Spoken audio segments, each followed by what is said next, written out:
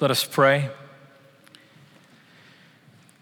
Father, we believe that all Holy Scripture is written for our learning, and so we pray now by the power of your Holy Spirit that we would so hear, read, mark, learn, and inwardly digest this, your holy word, that we would be changed more and more to be like Jesus for the sake of the world. For we pray it in Jesus' name. Amen. I invite you to be seated.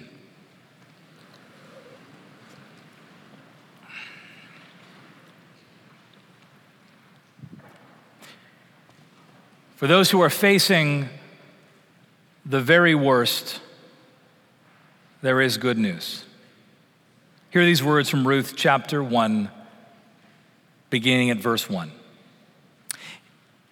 In the days when the judges ruled, there was a famine in the land, and a man from Bethlehem in Judah went to sojourn in the country of Moab, he and his wife and his 2 sons.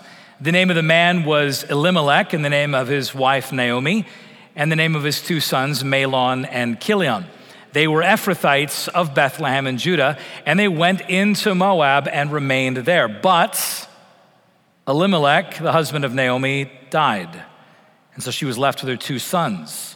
These took Moabite wives. The name of the one was Orpah, and the name of the other Ruth, and they were in the land about 10 years. And both Mahlon and Chilion died, and so the woman was left without her 2 sons and her husband. Then she arose to return from the country of Moab, for she had heard in the fields of Moab that the Lord had visited his people and had given them food. And so she set out from where she was with her 2 daughters-in-law, and they went the way to return to the land of Judah. But Naomi said to her 2 daughters-in-law, "Go, return, both of you, to her mother's house. May the Lord deal kindly with you, as you have dealt with the dead and with me. The Lord grant that you may both find rest, each of you, in the house of your husband." And then she kissed them, and they lifted up their voices and wept. The word of the Lord. Thanks be to God.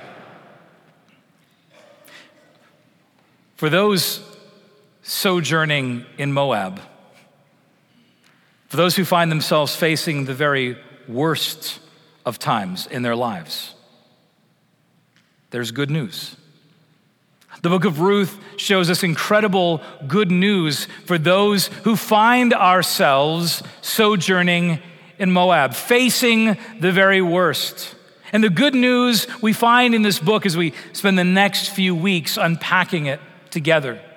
What we find in the book of Ruth, we find throughout the whole of the scriptures, we find at the heart of the gospel is that even in the very worst, the Lord is at work.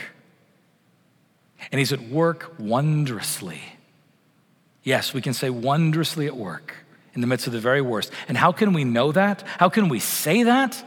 Such audacity to say that God is at work wondrously in the midst of the very worst. We can say it because that's who God is. That's who God has revealed himself to be. See, this book is the very worst opening. This book opens worse than any other book in Scripture. Even the book of Job doesn't begin this badly. Verse 1, we're told that this is the time when the judges ruled, which means anarchy. We're told at the end of Judges chapter 21, there was no king in Israel. Everyone did what was right in his own eyes. Total social civic anarchy. And add to that a famine. There was a famine in the land. It's interesting that we're told in verse 2 that it's a family from Bethlehem that goes to sojourn in Moab. It's interesting in a horribly ironic way because Bethlehem means house of bread. There's no bread in the house of bread. So these Bethlehemites go from the house of bread where there is no bread to Moab. Moab, the place that refused to give Israel bread. Moab is infamous for, among other things, I'll get there in a moment, is that when Israel was coming out of Egypt and they came to the borders of Moab, they said, let us buy water and bread. And the king of the Moabites said, absolutely not. And as a result, in Deuteronomy chapter 23, the Moabites were rejected from the assembly of the Lord for 10 generations because they refused, as God says, to give you bread when you were coming out of Egypt. So the house of bread has no bread, and so let's go to the land that traditionally has given us no bread. That's how bad it is. And just to get a sense of how bad it is for an Israelite to be living, sojourning in Moab, Moab is kind of the worst of nations. Their origins, the origin of Moab, Genesis 19. The origin of the nation is Lot's incest with his daughters. I mean, you couldn't really begin a nation in a worse way. And then, of course, there's Balaam in Numbers chapter 22. As Balaam, remember the prophet who had the talking donkey? Some of you just woke up. The prophet with a talking donkey, well, he was brought by the king of Moab to curse Israel, and everything that came out of his mouth ended up being a blessing instead. That happened. Numbers 25, we're told that the Moabite women had this particular ability to get Israelite males to stop worshiping the Lord and start worshiping the Baals. And finally, there was just recently a war with Moab in Judges chapter 3, where Eglon and Ehud were at war with each other. And so this is the context of Moab, and therefore it is the absolute worst place you could imagine for an Israelite to be sojourning and looking for bread. And it is rather ironic that verse 2 says the man's name was Elimelech, which means God is my king. Sort of depressingly ironic, like really? It's like naming your three-legged dog Lucky. Where is your king? And of course, what happens? Death happens, verse 3. The patriarch of the family dies, leaving the two sons. They marry Moabite wives, Orpah and Ruth. And again, we can think those prohibitions about, marrying within other nations within Israel, they seem rather old-fashioned. The reason that was considered a problem was exactly what I said a moment ago, that Israelite men had a tendency to go back and follow the ancestral gods of their wives. So if they were marrying out of other nations, you could assume that they were going to wander away from the Lord. So not only is the patriarch dead, the sons of married Moabite women, who are obviously pagans from another religion, and then the sons die, and this is all that's left. It is the worst beginning of a book. And I'm so thankful that our Bible includes such hard stories. Because it shows us that the faith that we are being called to is not some kind of fair weather faith that is meant to just stand when things are going well. But instead, the faith we are invited into is one that stands under the worst of times, the very worst that we can imagine. As we go to Rwanda next year, taking our first pilgrimage, we announced last week that we're taking applications this month for those who want to come with us on a pilgrimage to Rwanda in January. We do lots of things when we're there. We take you to churches and to schools that have been built through our funding. We get to see the amazing mission of what God is doing in Rwanda. But part of the trip will also be going to the Genocide Memorial, visiting the Genocide Memorial. That's why we put it on the application form to say, this is part of the trip. Be prepared. And we go there, we have to remember that despite this vibrant nation that is so brimming with the gospel, it was only a few short years ago in 1994 that 900,000 Rwandans were killed, mostly by their next door neighbors. And when we go to the Genocide Memorial, my hope is that we'll have Eric show us the memorial, tour us through the memorial. Because I'd been to the memorial several times, and then when I was there just last year, the Archbishop said, Paul, you shall have Eric take you to the memorial. I said, Archbishop, I've been to the memorial. I know the memorial. I understand the memorial. What an arrogant thing for a Westerner to say. But I said, I've been to the memorial. He said, no, Eric's going to go with you. And I said, I'm fine. He said, Eric's going with you. I said, yes, Archbishop. So Eric went with me. And he showed up and I said, oh, Eric, it's okay. If you want to go to the coffee shop, I've been here before. I'm going to show my 2 daughters through. And he said, no, you don't understand. The Archbishop sent me to take you through the genocide memorial because I'm a genocide survivor. Eric's my age. He watched his family murdered in front of him when he was a teenager. And so he walks you through the memorial, and what's most amazing is not just the horrors of it, but at the end that he will describe his own personal faith, working through reconciliation, becoming a pastor. It's not just that he's a genocide survivor, he's a pastor of one of the churches that we built there. He's got a wife, he's got children. He's brimming with faith and joy. And I look at this and say, the gospel must work in every situation, or it works in no situations. The gospel has got to be true in the worst of times, or it's not going to be true in any of our times. And this is what the gospel does, speaks into our sojourns in Moab. Jesus says, blessed are the poor in spirit, for theirs is the kingdom of heaven. Blessed are those who mourn, for they shall be comforted. Blessed are the meek, for they shall inherit the earth. Blessed are those who hunger and thirst for righteousness, for they shall be filled. Blessed are the merciful, for they shall be shown mercy. Blessed are the pure in heart, for they shall see God. Blessed are the peacemakers, for they shall be called sons and daughters of God. Blessed are those who are persecuted for righteousness' sake, for theirs is the kingdom of heaven. Blessed are you when others revile you and persecute you and utter all kinds of evil against you falsely on my account. Rejoice and be glad in that day, for so they persecuted the prophets who were before you. This book begins in the very worst place imaginable. You know that place, at least many of you do. And that is exactly where the gospel can begin to do its work. Because what Ruth shows us is that even in the worst moments, God is at work. And not just at work, he is wondrously at work. Yes, I know it's audacious to make such a claim. Look at verse 6. Ruth arises to return from Moab because she hears in Moab that the Lord has visited his people and given them food. And you can think, oh, great, a sign of God's goodness finally arrives. Finally, Lord, you show up working. But here's why I say it's wondrous what God is doing. It's wondrous because God does not begin his work in this story in verse 6 when the bread and the food arrives. God begins his work all the way through, right from the beginning, right through the worst of this. He's at work. He's moving silently, quietly, subtly.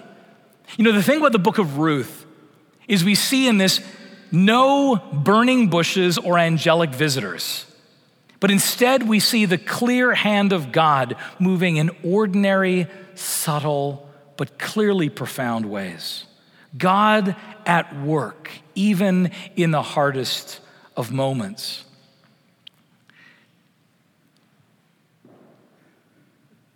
The challenge we face is that we don't see God's hand at work always in the moment. We think we sometimes see it, but we often get it wrong. What's amazing about Naomi as we continue through the story is Naomi doesn't realize the gift that God has already given her before the food arrives back in Israel. She doesn't realize the gift that has already been given her in the midst of her worst moments. For, as we'll see next week in verse 21 of chapter 1, Naomi will say of God in her bitterness, I went out full and the Lord brought me back empty. In other words, I left Israel with everything, and the Lord brought me back with nothing. And here's the amazing thing. Spoiler alert, we're going to jump to the end. In chapter 4, the women will gather in Israel around Naomi, and they will say of Ruth, she means more to you than 7 sons. She can't see yet the gift that is right in front of her, that the Lord has given her in the midst of this horrible situation. And so it is with us. You know, often when we're going through difficult times, Christians are ready to spout Romans 8:28. God causes all things to work together for the good. And it's true, but we need to recognize two things, first of all, about Romans 8:28. Whenever we're going through suffering and we think, okay, God causes all things, yes, I believe all things to work together for the good. That God in the midst of our very worst moments is wondrously at work. Two things we need to remember. Number one, what Scripture is saying, actually, it's never asking, in fact, I would argue it forbids us to suggest that the bad things that happen are good.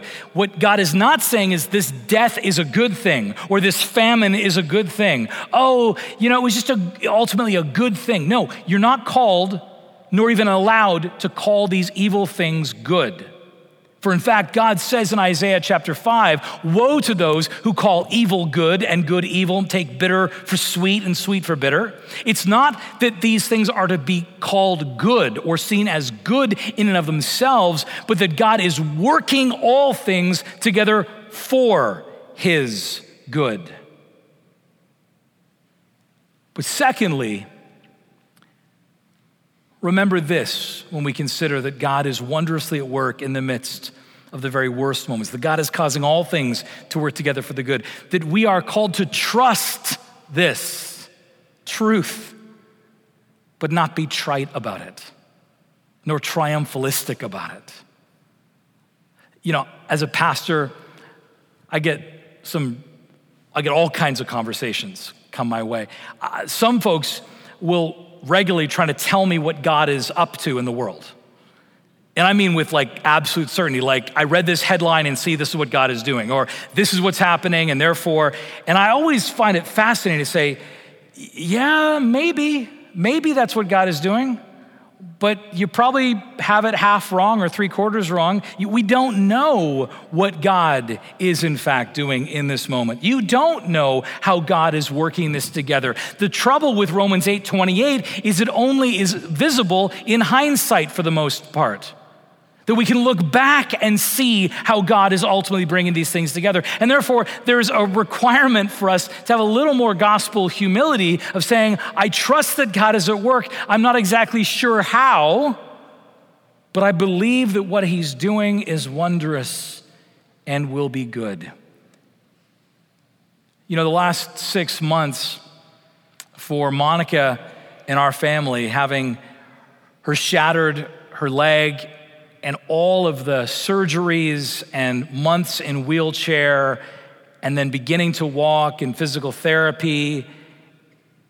You know, I sat with a parishioner just the other day, and I get asked what I always get asked, which I appreciate, you know, how's everything with Monica and your family? And I began to do the typical thing of saying, well, you know, it's great. You know, God is so faithful and amazing. And I stopped myself and I said, you want the truth? And they said, yeah. And I said, it's really hard. I said, we see God at work. We know God is at work, but we're not sure how. I'm not going to tell you I can imagine the specific good he's bringing out of this. I know it is good. I know he's at work.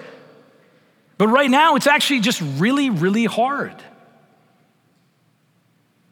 As 1 Corinthians chapter 2 says, no eye has seen, nor ear heard, nor heart of man imagined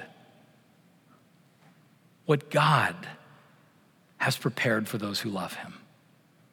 God is at work, and I will say wondrously, but we don't always know exactly how. Then you may say rightly, well, then how can you know? Maybe this time it won't be wondrous, right? How can you know that God is at work and it will be wondrous, it will be good? And the answer is only found in the fact that that is who God is. That is who he has revealed himself to be. And he reveals himself so clearly to be such a God in this book of Ruth. In chapter 1, verse 8, Ruth uses a little throwaway word when she's sending off her daughters-in-law. And it's a key word that's going to come back again and again throughout the book of Ruth. It's the Hebrew word chesed. She says, may the Lord deal kindly with you.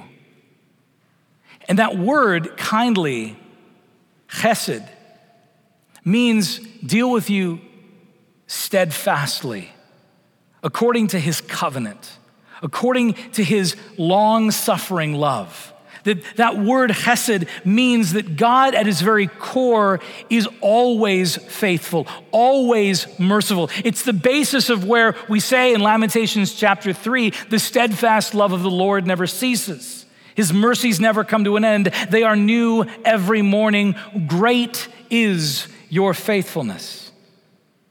The God who is revealed in Scripture again and again is not capricious. He is covenantal. He doesn't go back and forth on his word. He's faithful.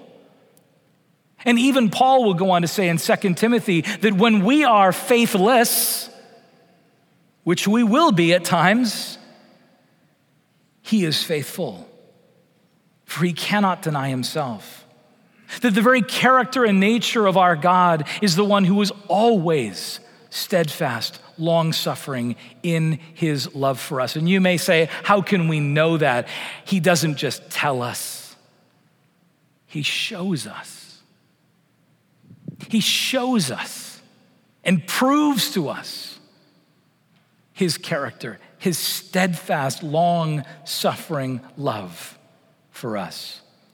For in verse 8, again, I love how you see everything in Scripture pointing to Jesus. As Augustine said, the old is in the new revealed and the new is in the old concealed. You see it all coming together. As Jesus says in Luke chapter 24, it all points to me.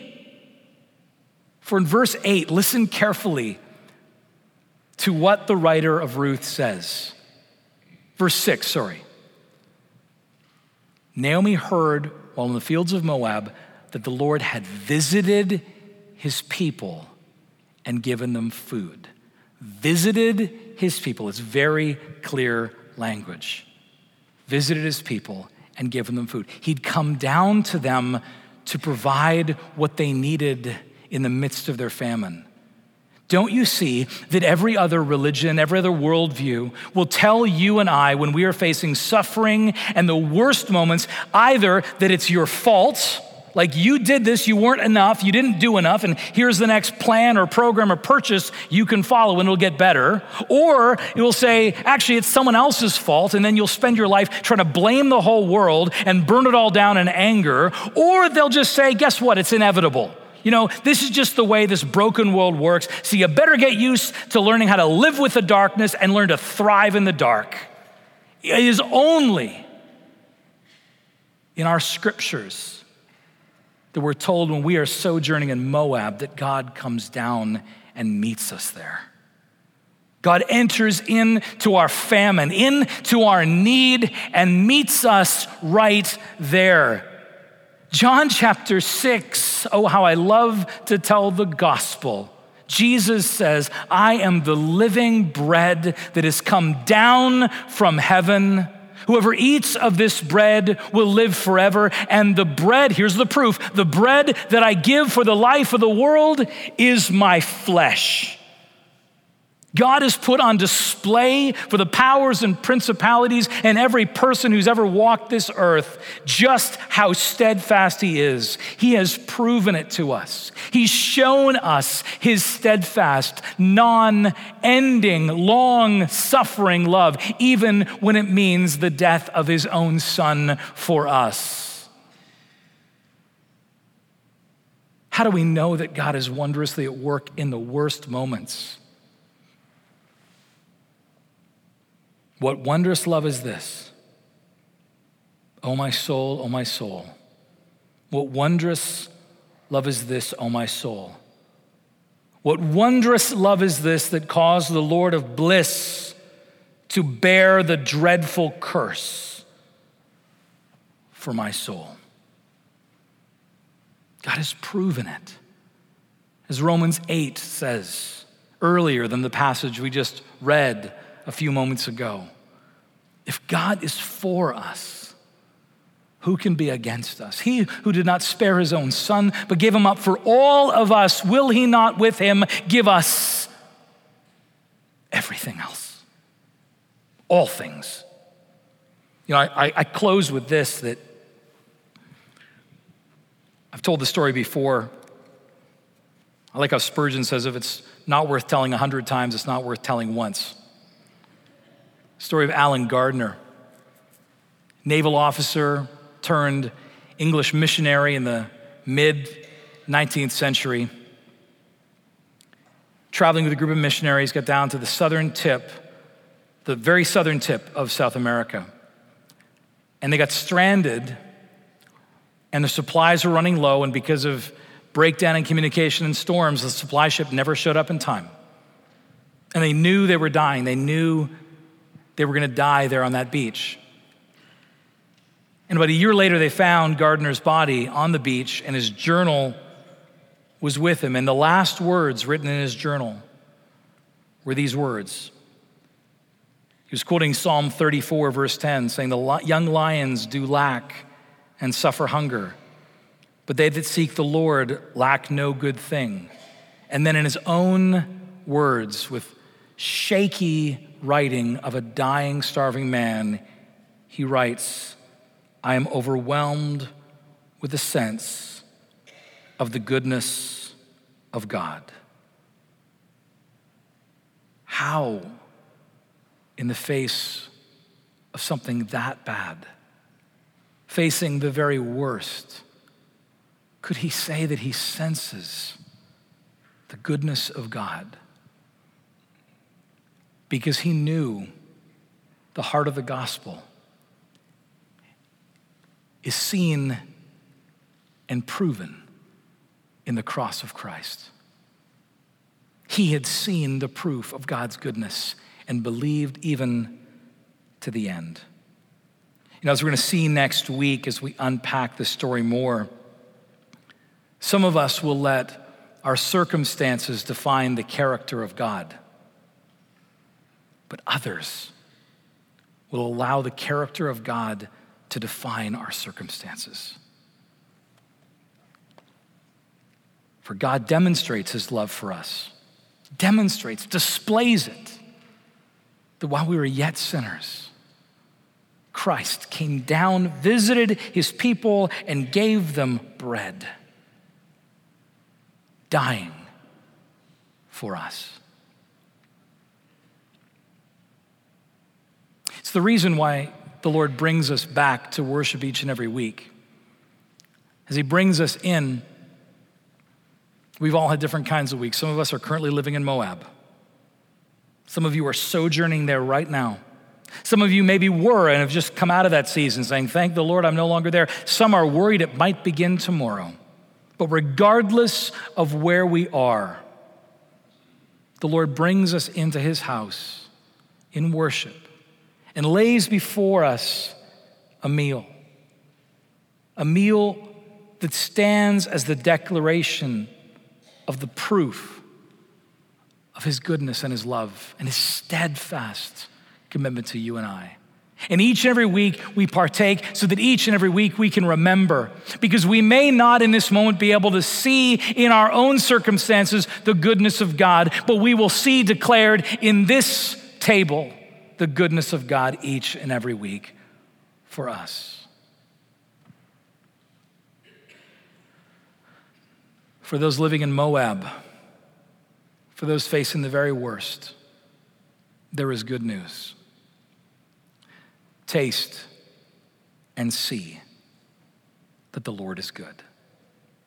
In the name of the Father, and of the Son, and of the Holy Spirit. Amen.